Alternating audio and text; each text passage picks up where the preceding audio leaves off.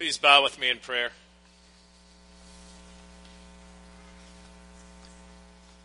Lord, take my lips and speak through them. Take our minds and think through them. Take our hearts and set them on fire with love for your Son, Jesus Christ, in whose name we pray. Amen. Please be seated.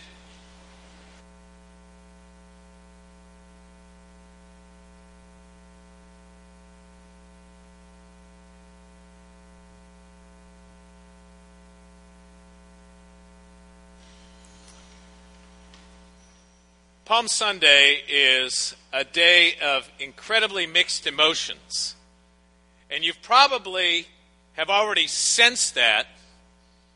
And you probably, some of you at least, are questioning yourself and saying, I'm not quite sure how to feel right now. Because we started off with the Liturgy of the Palms at the beginning of the service, and we're singing and saying, Hosanna.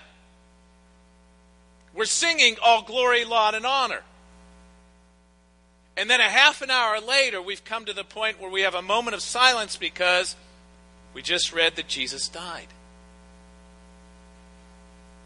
And we've ridden a roller coaster of emotion in a half an hour. And it's hard for us to get our mind around that and our heart around that. For those who might be visiting today, we're continuing on a sermon series talking about the people of the Passion. And thus far, what we've talked about is the apostles and Herod and Pilate, Simon of Cyrene. John Guest spoke on Mary Magdalene, and our bishop was here last week and spoke on the soldiers. And today, we're going to focus on the crowds and what the crowds went through at the time of the Passion.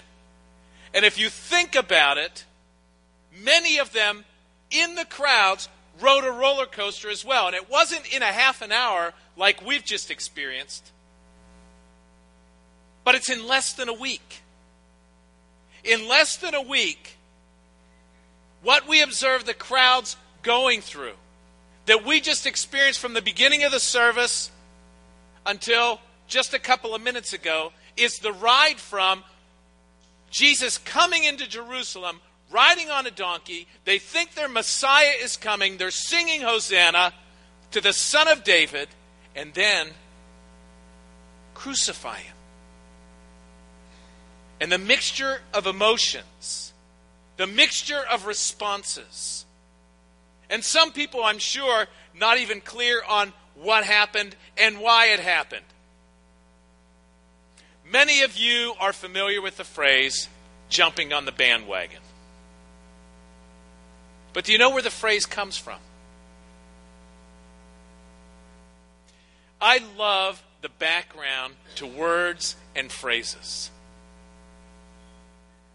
And the background to the word bandwagon actually goes back to the mid-1800s.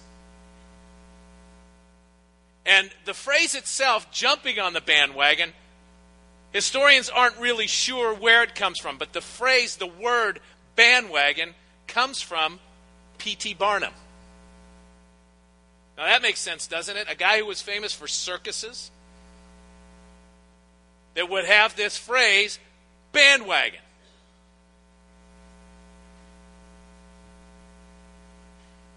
Because many times when people jump on a bandwagon, it's a circus. And that's what they experience.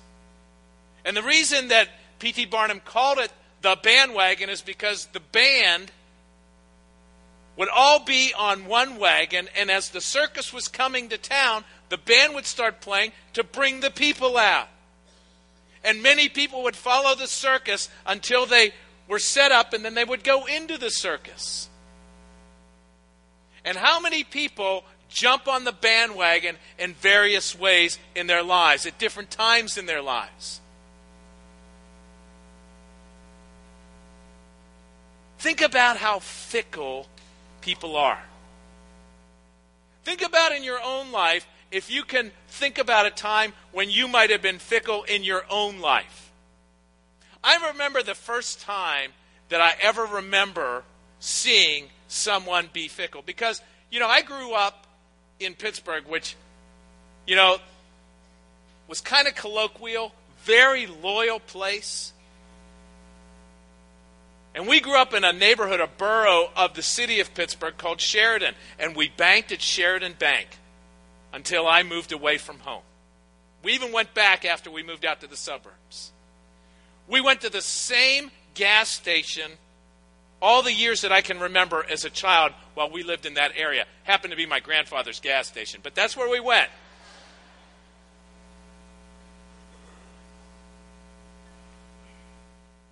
I rooted for, surprise, the Steelers, the Pirates, the Penguins. I know that surprises some of you. But I remember the first time that I saw my dad become fickle and jump off a bandwagon. And it might be odd for you, for me, on Palm Sunday to use this illustration, but my dad drank Carling's Black Label beer. And he talked, how many remember Carling's Black Label beer? Some of the older ones in the crowd. My dad swore by Carling's Black Label. That's all he would drink when I was a kid growing up. And then in one case, he got 3 flat beers. And he was furious. And he tried calling the company, and he wrote the company, and finally, after he didn't hear anything, he said, "That's it, I'm done with this beer." And he switched beers.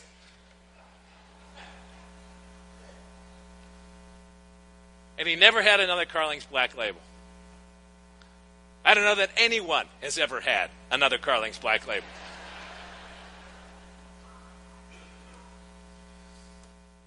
That's the first time that I saw someone be fickle that was so embedded in my mind. How something happens and we can change so quickly. How we can be so fickle. Think about a bad meal that you had, maybe at a restaurant, and how that turned you. Or some other bad experience that you had maybe while you were on vacation. And you stayed at a hotel that was really not that great. Or you had terrible service. Whatever it is. And you say, "I will never do that again." See, we have certain expectations in our lives. And those expectations, when they're not met, we can react in a very, very negative way. We may expect it because we've experienced it before. Or we may expect it just because you're supposed to enjoy whatever it is. And people during this time had certain expectations as to who the Messiah was supposed to be.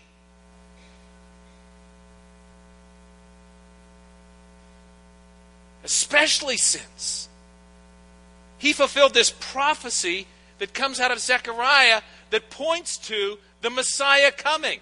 Let me read it to you. Some of you probably know it. "Rejoice greatly, O daughter of Zion. Shout aloud, O daughter Jerusalem. Lo, your king comes to you, triumphant and victorious is he, humble and riding on a donkey." And they're thinking, this is it. The Son of David has come. The Messiah has come. We're going to go from being the underdog and the one that's oppressed to having our king reign. That's the scene. Now what I want to walk through with you is what the crowds experienced from Palm Sunday to Good Friday and then after. First, Palm Sunday. You need to remember the mindset of the Jews during this time. This is Passover week. And so hundreds of thousands of Jews are now coming into Jerusalem. So there's huge crowds. What's in their minds as they come to Jerusalem is Passover, which means the people were enslaved in Egypt and God miraculously delivered them. So they have that in their minds.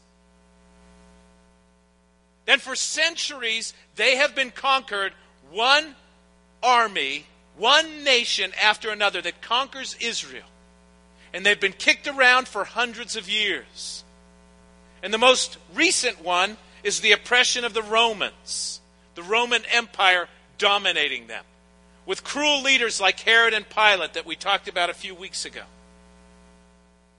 And then you have the religious leaders on top of that. The religious leaders who piled law after law on top of them, so they felt harassed and oppressed by the religious leaders. Legalism dominated. That's the mindset of the people that Jesus is riding in. As Jesus would say, they were harassed and helpless, like sheep without a shepherd. Jerusalem, Jerusalem, who kills the prophets.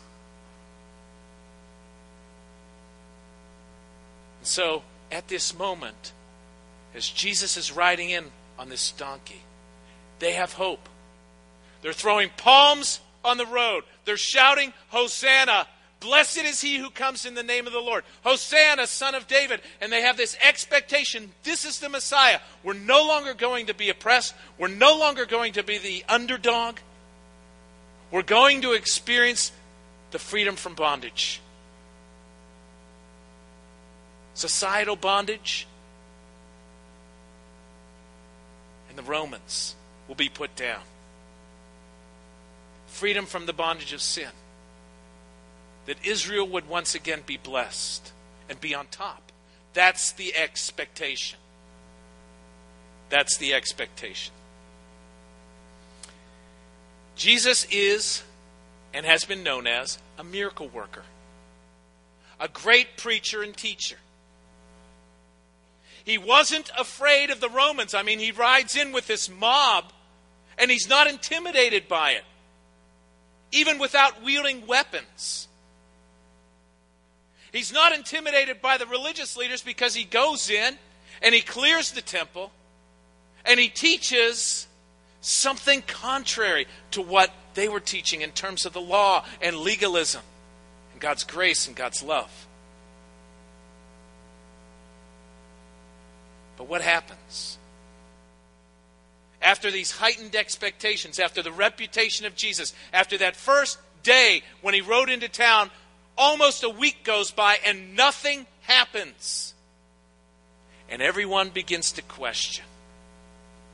Who is he? What is he doing? Why isn't anything happening? And so the leaders during that time became emboldened. And Judas decides to betray Jesus because Judas is not seeing Jesus do what he wants him to do, which is be that kind of Messiah.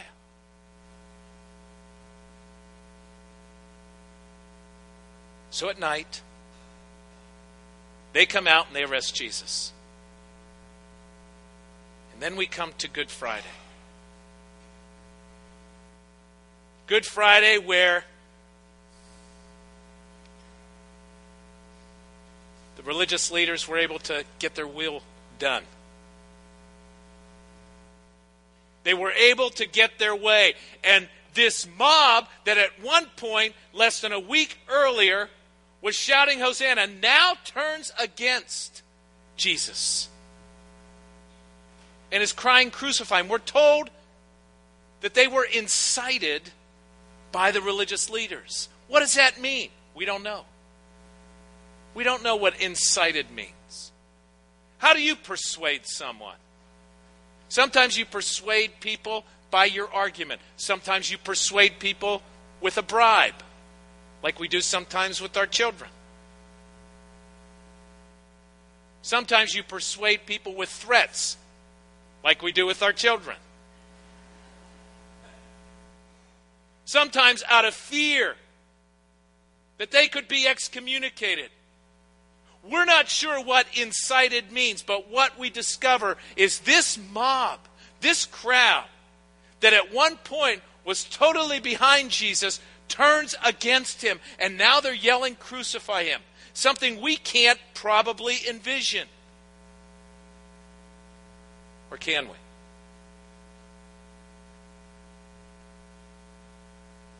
Have we seen in the last year or two some college campuses that their teams in a football game or a basketball game? And sometimes it doesn't matter whether the team even wins or loses. But the mob that was cheering their team on just a short time ago goes into town and breaks storefront windows and turns cars over. Smart cars, they're easy. But turns cars over. Same group. They were just cheering for their team. And then they turned violent. And that's exactly what these people did. They wanted revenge. The leaders did. Because Jesus was not the way he was supposed to be in their minds. He embarrassed, as we read in the scriptures, they were jealous of him. They couldn't perform the miracles. They didn't teach with authority. And so they were wanting revenge. And they exacted their revenge through the mob. They took advantage of the moment. And the mob went from Hosanna to crucify him.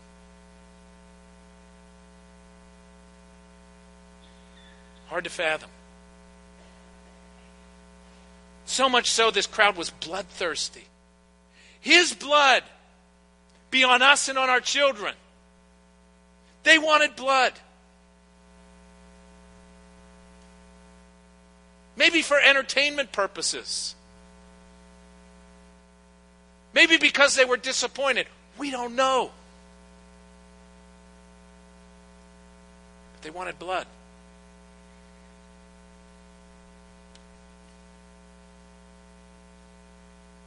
Vindication happened. See, the Pharisees and Sadducees thought they were vindicated. The fact that Jesus died on a cross. That they were right. He couldn't come down from the cross. They were right. He wasn't as powerful as he thought he was. They thought they were vindicated. The Romans, good thing we dealt with this guy so that a riot didn't break out and we might have had a war on our hands. They felt vindicated. But who was vindicated?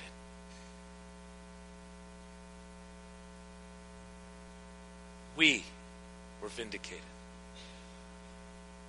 And Jesus was vindicated. Because in 3 days, Jesus rose again from the grave.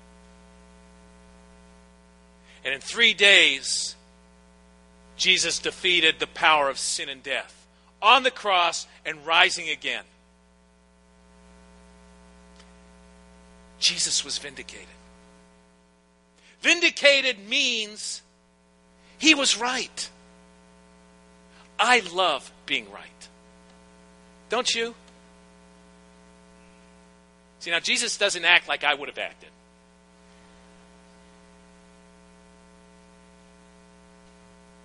But who ultimately was vindicated was Jesus. Because Good Friday is not the end of the story. Because after Good Friday, Easter Sunday comes. And by the cross, he defeated the power of sin and death. And by his resurrection, he shows that he has that power over sin, over death. So Jesus is vindicated in 3 days by the resurrection. And for those who believe in him, vindication happens as well.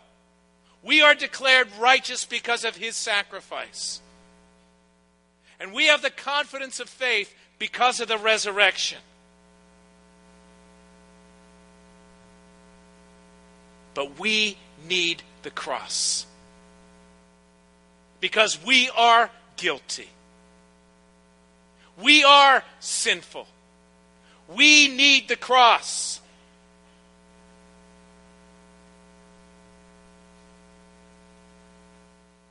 Because it's through the cross that vindication happens. And it's through the resurrection that we know we have the power over sin and death through Jesus Christ and what he did.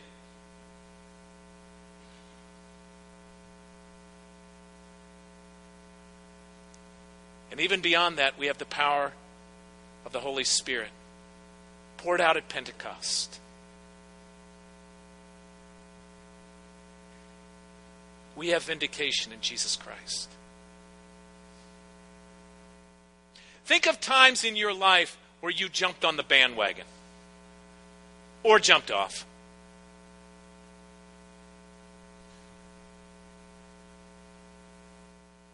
Think back, if you really can't come up with a time when you used to date in high school.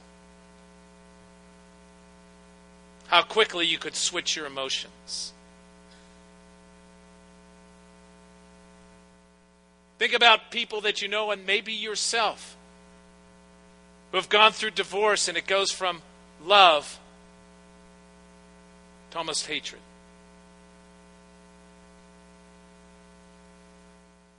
Think about how times in your lives everything is going along great and wonderful.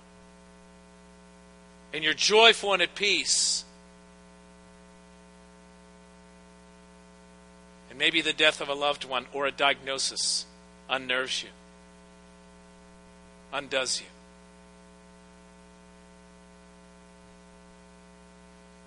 And how you change.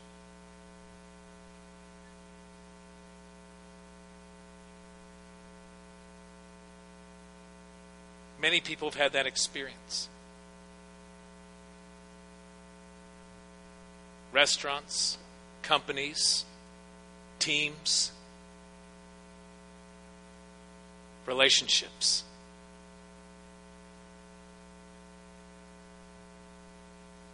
Where we've changed drastically.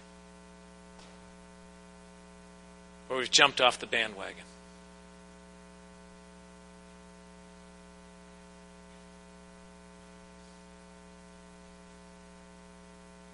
Jesus came and died on a cross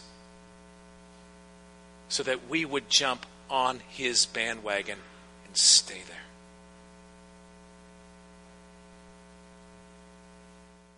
That this life that we're invited to live, that we aren't like the crowds who can be so fickle.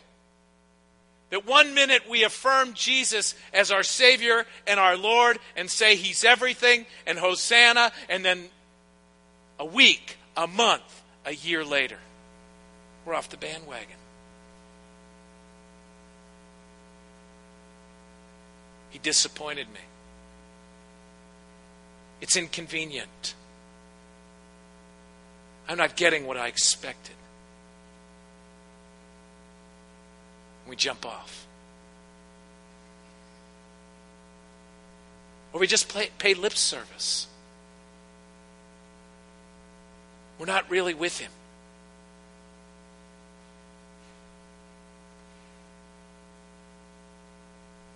Jesus went to the cross because he loves us, because we need a Savior, because we're dead in our sin without him.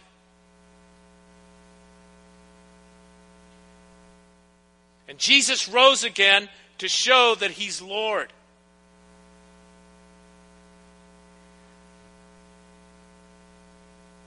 And then Pentecost. That after Pentecost, it wasn't just his apostles. It wasn't just a few disciples. It was thousands in the crowd who maybe just a few weeks before went from Hosanna to crucify him to being baptized. Conviction and conversion. And lived the life. They understood vindication. That I'm sure even on that Good Friday, the crowds weren't as convinced. Crucifying, because maybe, just maybe, they heard him say, Father, forgive them, for they know not what they do. We need forgiveness. It is finished. The debt's been paid. And they walked away wondering, what did he mean? Forgive them. What did he mean? It's finished. It's paid for. It means through him and his death on the cross and his rising again means we can be vindicated by faith. That's what it means. And that when the Holy Spirit came, the power of the Holy Spirit coming on the apostles, on those who believe, we can be different. That it's not just about vindication, it's about transformation, a changed life, and empowered by him to live the life that he calls us to. That's why he came. That's why he died on a cross.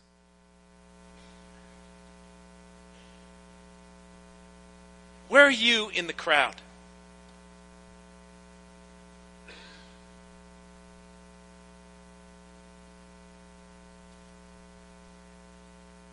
And are you on the bandwagon?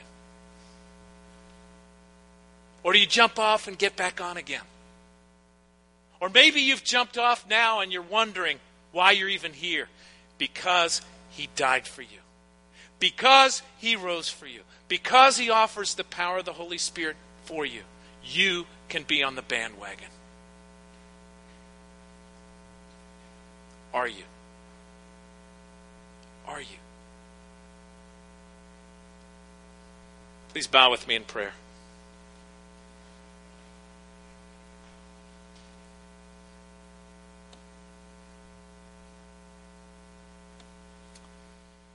Paul writes in 1 Corinthians 15, if there is no resurrection of the dead, then Christ has not been raised. And if Christ has not been raised, then our proclamation has been in vain and your faith has been in vain. We are even found to be misrepresenting God because we testified of God that he raised Christ, whom he did not raise if it is true that the dead are not raised. For if the dead are not raised, then Christ has not been raised. If Christ has not been raised, your faith is futile, and you are still in your sins. But, in fact, Christ has been raised from the dead.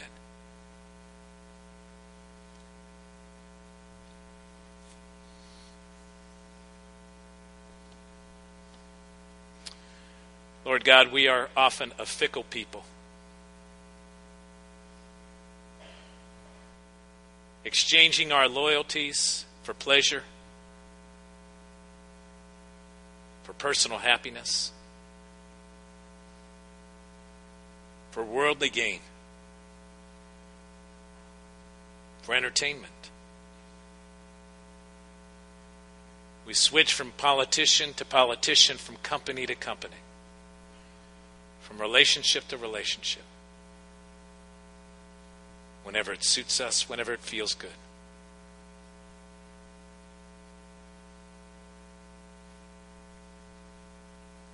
We even run lukewarm in our faith at times. Lord, I pray this day, when we have experienced the high of Palm Sunday and the low of Jesus' death, that we would understand in our hearts, in our minds, why he came. That he came to die for our sin and bring us vindication.